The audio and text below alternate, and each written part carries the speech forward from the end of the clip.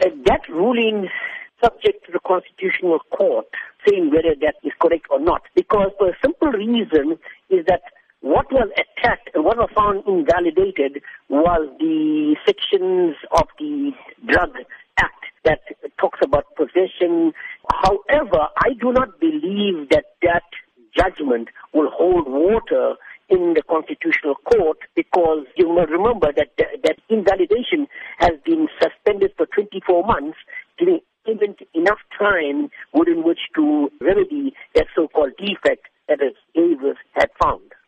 Now, there are many misconceptions as to what this all means, because if you do take a view at comments coming through on social media, they do indicate that the public are not really sure what they can and cannot do. Can you explain the intricacies of it all?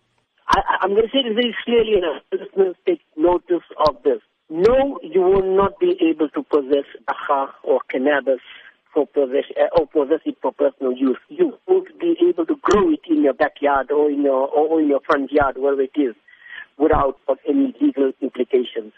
Until, I repeat, until the map is finalized, people got to be very cautionary in order not to do something very silly and find themselves in a letter of law. What the judgment has actually done is to allow people who use cannabis for not recreational purposes, but for rather medicinal and for religious purposes. That is the narrow band within which that judgment is viewed.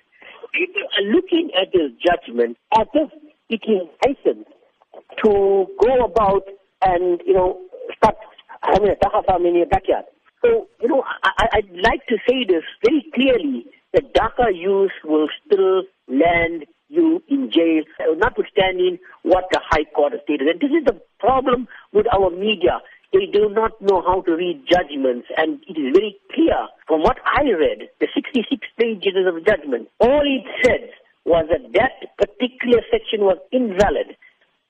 The High Court in Cape Town has given Parliament 24 months to amend sections of the Drug and Drug Trafficking Act. So the wait now begins for cannabis consumers. But do you think this will ever come to fruition?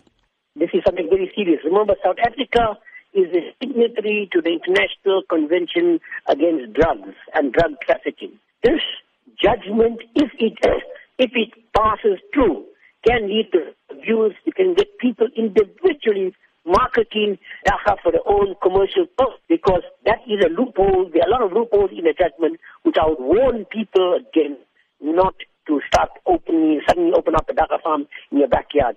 You need a top lawyer, and I can recommend one.